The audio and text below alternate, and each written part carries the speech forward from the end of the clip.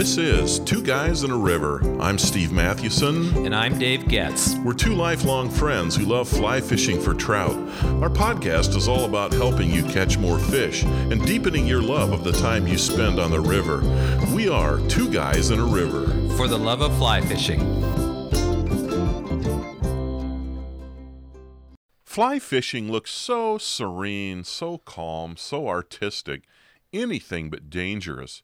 I mean, it's not an extreme sport, but fly fishing can put you in some dangerous situations. Last year, a couple days after our fly fishing trip to Yellowstone National Park, there were some fly fishers on the Lamar River not far from where we fished, and they had a grizzly charge them. They were able to drive it away with bear spray. Dave, you remember we saw a track right along the Gardner River, a big grizzly track right in the trail? I know. It was actually much larger than I had imagined for some reason. It had such deep indentations, and I took a picture of it. Yeah, I know. It was a little bit sobering, actually. It really is. It's a reminder of the danger that you face. Well, this whole episode was triggered. The idea for the episode was triggered by a conversation with Dave Mathewson, who is my brother. Your brother, yeah. He was in town recently, and so the three of us had lunch, and he was all of a sudden chatting. We were chatting about elk hunting, and he's a great bow hunter, and he told this story which was so sobering. And I'd never heard it before. I can't believe it. And he was or maybe so I casual forgot it. about Yeah, it. Right. Yeah. So he was coming back from a morning hunt, and he had not shot anything, and all he had, of course, was his bow. He had no firearm, and I'm sure he had a knife with him as well. Yeah, his hunting knife. His hunting knife. But so he had only his bow with him. So he comes around this rock outcropping, let's say 11 a.m. in the morning, trying to get back to his truck. He had about a mile or two to go still. And he comes around this bend, and there are, count them, 5 cougars lying in wait. 5 mountain lions. 5 mountain lions. Ooh. And I asked Dave, I said, were you not like freaked? He said, no, it was really weird. He said, I just pulled up and stopped and didn't move. And basically, over the course of probably 30 seconds to a minute, they each slowly got up and walked away. Man. So they were probably hearing him come. Yeah. And they thought they were going to get something for lunch. Oh, man. But just think if they would have attacked him. Well, like you said, that got us thinking about some of the dangers that we face when we're fly fishing, and not every place we fish is dangerous. And I realize that we have people listening from coast to coast in the U.S. and even some overseas listeners, and we realize that every context is different. I mean, we don't have grizzly bears north of us in Wisconsin. Nope.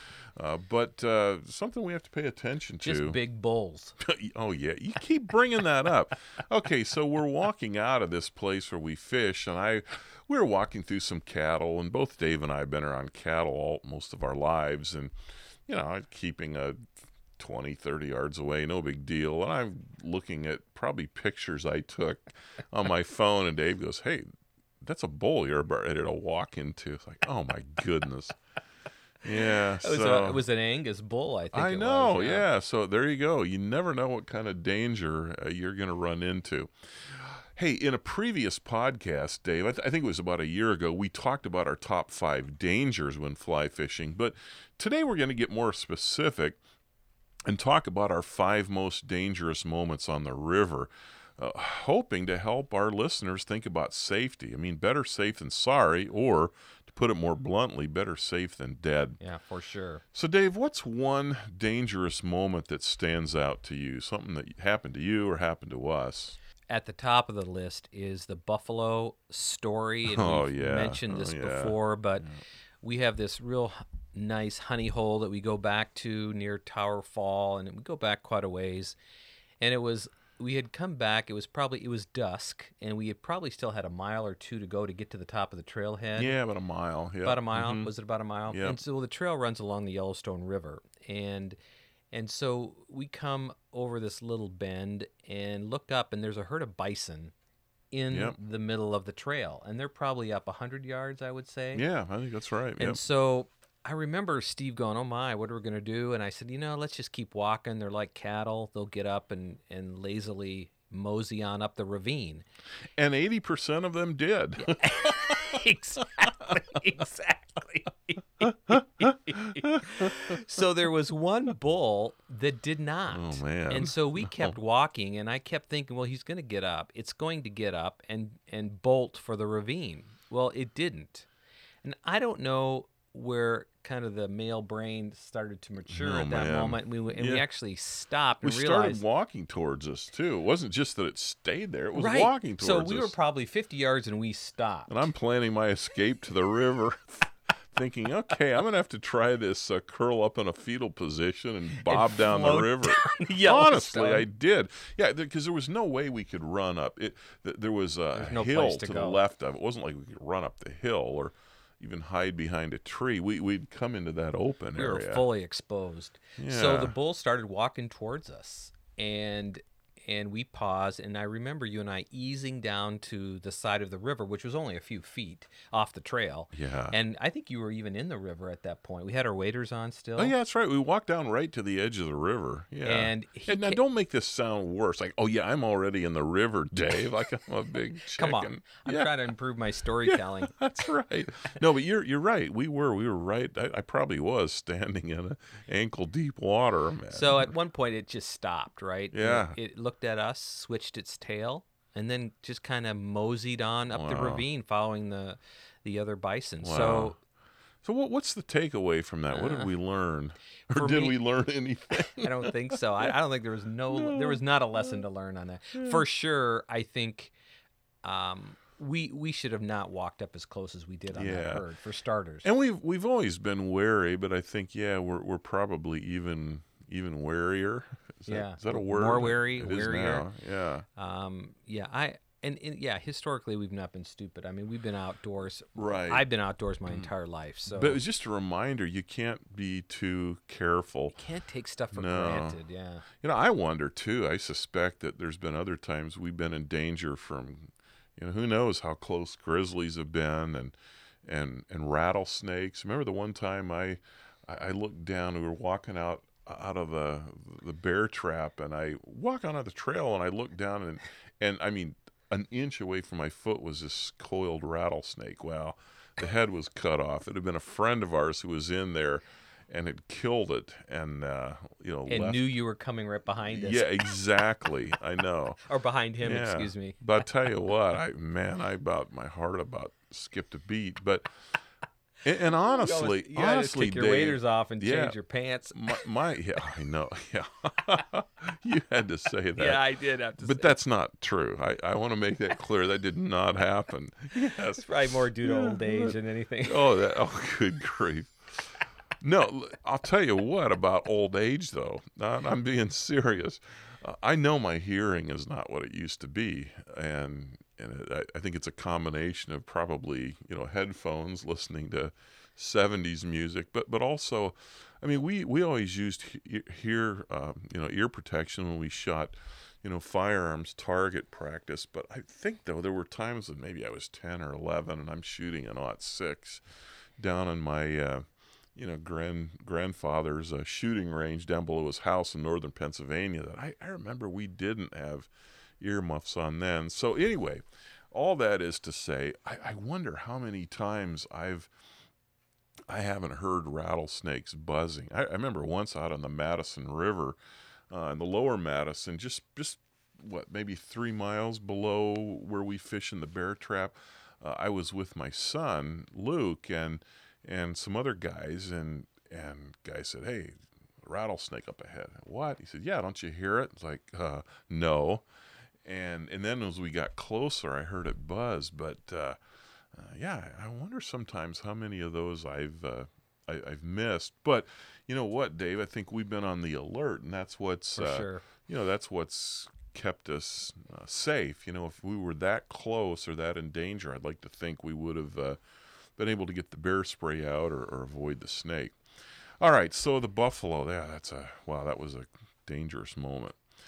Here's a second one that I had recently, and this was in a drift boat in high winds. In fact, it was last week.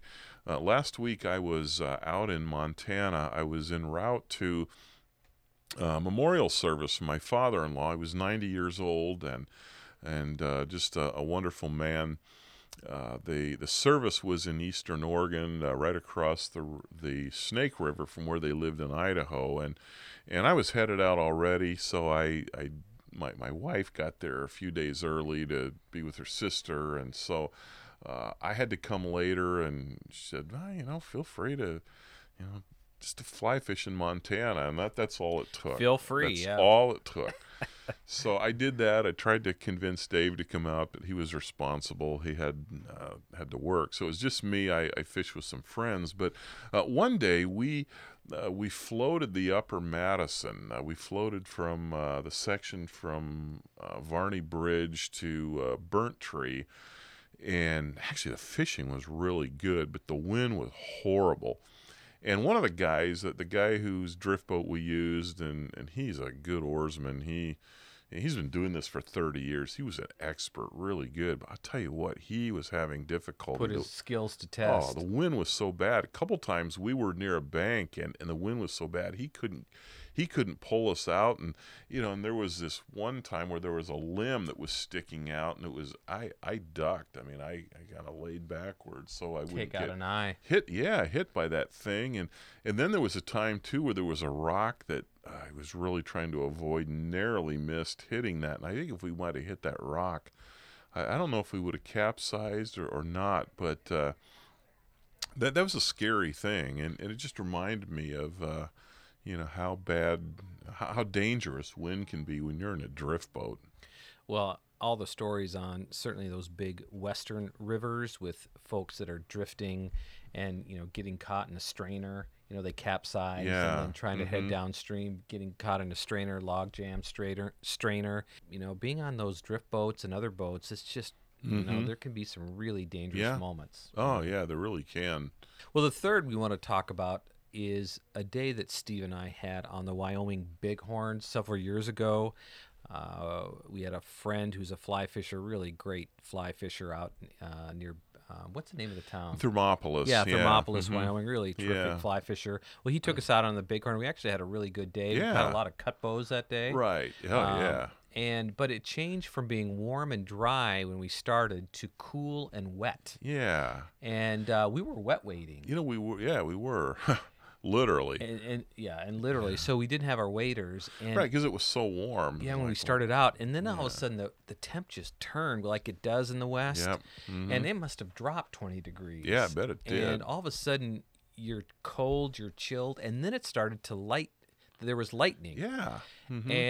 And what was so hard was it was so windy. There was lightning, thunder, and just the time to get the drift boat to the side of the river and to take out and to find some cover. Well, you're not looking for cover. You're looking to get away from your fly rod, essentially. Yeah, that's right. It was really precarious. I thought it was one of the most dangerous moments that we had. It probably was. I think we may have realized that in retrospect. I mean, the lightning wasn't super close. We could see it in the distance, but you're right. One of those days where maybe you don't feel the danger as much as you should, but when you really think about the situations, like, you know what, we really have to be careful here. Yeah. I remember that too. It was I just got a real chill towards the end of the day, and I don't think we were that close to hypothermia, but we could have been. And had I done that again, I would have taken a wet dry bag that I could have put an extra change of clothes in and my waders. It's so easy though when it's sun's out, there's not a cloud in the sky. That happens in the West all the time. Yeah, these squalls just pop up. They do, just out of nowhere. You never know, even if it's not on the forecast. So, yeah, that was a dangerous day. It reminds me of a day in the Yellowstone years ago where I fished and actually caught a really nice brown trout, probably 19, 20-inch brown out of the Yellowstone, right above that weeping wall. You know where that is, Dave? Yeah. It's hard to get around that. Oh, it really is. But I caught a nice brown there and a woolly bugger, and then my wife and I and my brother and some other friends, and I think it was his girlfriend at the time, we camped out. It was her dad's ranch, and so we camped out under this grove of trees, and fine, no big deal. But a couple years later, right in that same area. I think it's under the same grove of trees. He had like 3 or 4 cattle that were killed, struck by lightning. I mean, the very same place. And I realized later, boy, I didn't realize how much danger there was. So maybe one takeaway is, even if the danger doesn't seem palpable, whenever weather's involved, you can never be too safe. For sure. All right, here's a fourth. This is several years ago, hiking around Upper Two Medicine in Glacier National Park. My dad and his dad, my grandfather, had fished there years before, and just slaughtered these 12-inch brookies, and it was back in the day when pre-catch and release. Yeah, so pre-catch and release. Yeah, it was literal slaughter. They caught them on spinners, and we had a great meal. I mean, there's nothing tastier than brook trout if you like trout. Yeah. So we went back up there, and we actually caught some these brookies that were 15 and 16 inches now, and caught a couple on Royal Coachman. But I decided, you know how the shoreline at the other end, at the other side of the lake, always looks a lot better. Yeah. Kind of like the grass, it's greener in the other pasture. So I took my youngest brother. I wanted to get him some good fishing, and he had a spinning rod, and I had my fly rod, and I was probably 19, so he would be 9, right? 8 or 9, yeah, because he's 11. Actually, he's 11 and a half younger than I am. So yeah, he was probably 8. So I'm taking him around Upper Two Medicine, and we're sloshing through brush, and finally I realized, you always realize these things, when it's too late. But I realized, man, the drop off down to the lake. I mean, this is it's like we're walking around a cliff, and I think that's what it was. The other side of the lake, I mean, it's right up against the mountain. It's like the mountain, the sheer rock wall just emerged, just shot up out of this lake. And I realized that's what we're walking on. There's really no shoreline. We're just on the side of this cliff that drops right into the lake, where it's 20, 30 feet immediately. And I remember I was scared. We were hanging on to brush. I'm telling my brother, it's okay, just hang on to me. And my heart's pounding, and there's trickles of water, and it was like there's no way to go back. Yeah, there's no. So we made it around that thing, but that was one of the scariest, most dangerous moments that I had. Not on the river, but on the lake. I think one thing about being in the outdoors that's so important is the importance of humility, because even if you've been in the outdoors your entire life, there's always that chance of doing something stupid. Yeah, there is. That makes it so that you die. Yeah, you get too confident, too cocky, I guess. Yeah, and so there's kind of this necessary humility and respect for what can happen in the outdoors. Yeah. Hey, time for one more, Dave. So this may be my own personal most dangerous moment was when I was wading across the Yellowstone. It was Steve and I were again below Tower Falls, trying to wade across the. Why are you laughing? This is hurtful. That is hurtful. You're sitting here. You don't look hurt to me. Why are you laughing? We can laugh about it now. So we're up 3 or 4 miles, and we're trying to get around. There's this cliff, and so you have to either climb the cliff or walk through the Yellowstone on the edge, and it's so swift at that point. It's not that far across, but it's so swift. And if you remember those first couple years, we actually waded the Yellowstone around that little cliff. Now we go up it. We just have said, hey, if we're going to fish on the other side of this, we have to go up the cliff. We want to use our mountaineering skills. Yeah, we look great out there. But I was fishing this channel, and it was actually not walking around that cliff here. I was actually fishing, and it was so good that day. I think I was catching them on a woolly bugger. Was those? That's the lesson, isn't it? That's the lesson. Oh man, when greedy, it's so greedy, good, greedy. yes, your mind just and lose it. I stepped out and slipped, and all of a sudden, and if you've ever been underwater while you're fly fishing, there's the shock is so unbelievable. And the first thought is, how far under were you? That is a good question. I mean, you weren't completely under, were you? No, but like up to your. But it was over my your head waders. was wet. Yeah, but it was not like that deep. Yeah. But I actually, like horizontally, I was underneath. Yeah, and then okay. I popped up, Okay. and it was probably only 4 or 5 feet deep. Or it was probably, it was probably 4 feet. And that deep. was a summer, right? Yeah, it was. Otherwise, summer. that would have been a big trouble. We would have had to quit. You would have had to quit. Well, I have to tell you that later, after that happened, I honestly thought about walking back. Wow. And I never told you about this. Oh, no, you didn't. Now I feel bad for laughing. Seriously, you were up about 2 or 3 runs, and you were around the bend. Yeah. And partly because I was so embarrassed that it happened. But the river shot me down probably 25 yards. Boy, that's scary. You know, and so I lost my fly rod for a few moments. I found it. And but that's the first thing is my fly rod, and then was this panic of surviving. Oh yeah. And so I had water over the top of my waders, and the big thing is getting hit with a rock, right? Man, hitting a rock. And no kidding. So sometimes when you're fly fishing, the water comes over the waders, and the pool is so deep. The pool here was probably only 4 or 5 feet deep, but the water was moving so fast, and there were pools down further that were a lot deeper. And it was so hard to get your balance. So you wrote that piece called "The 10 Commandments of Wading." I pretty much violated every one of them. Oh boy! But I survived and got out and dried out, and I think we ended up fly fishing. I don't think I went back up that run again. I think I stayed on that side of the river for a while. But that would be no doubt that was the most dangerous moment. And what made it hard was that you weren't there. You were about 50 yards around a bend. So I was headed back. Downstream forever if in fact if I had not been able to pull out. No, I shudder now to think about that. Yeah.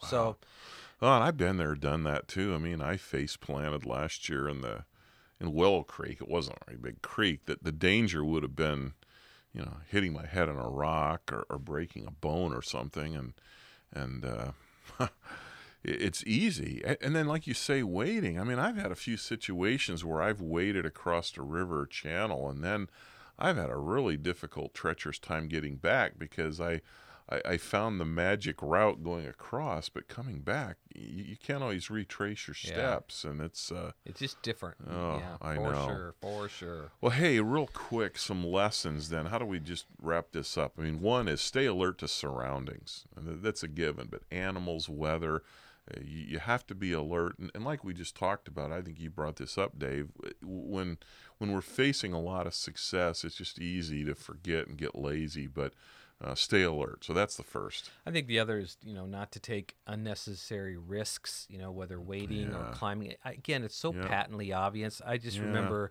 or recently I heard a story about a woman whose body was just found along the Appalachian Trail. Remember, I think I sent you that? Yeah. But her friend, she was hiking with a friend, and the friend decided to go back, and she said she was going to continue to hike on the trail, and they couldn't find her, and come to find out she was only like a mile off the trail, but it was so dense, and it's so rural and so wilderness-y out there that she died out there out of exposure. But I think she actually starved. Did she starve to death? Yeah, I can't She may have starved to death. Yeah. I can't remember. It was a horrible story. Boy. So I think the point is don't take unnecessary risks. And one certainly is to fly fish with a buddy if you're going to be fishing in that kind of wilderness area.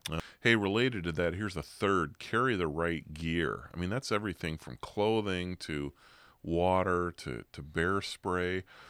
Two-way radios if you're going way back. Yes, you're right. We've done that as well. That's so important. And the final one is don't mess with lightning. Yeah. Again, it's patently obvious, but sometimes it's not. I mean, I think you're fly fishing and you just think, that looks like it's that's way in the distance, a mile away or 5 deal. miles away, and I think it's really important just to say no. Let's stop, lay the fly rod down, walk away, and stop until it's over. Absolutely. All right, it's time for great stuff from our listeners. A couple fly fishers recently commented on our podcast on whether to fish upstream or downstream. Dry fly fishing is usually done by casting upstream, but there are times when it makes more sense to fish a dry fly downriver. Bob commented, I will fish dries downstream on skinny eastern spring creeks, especially when it's low and clear.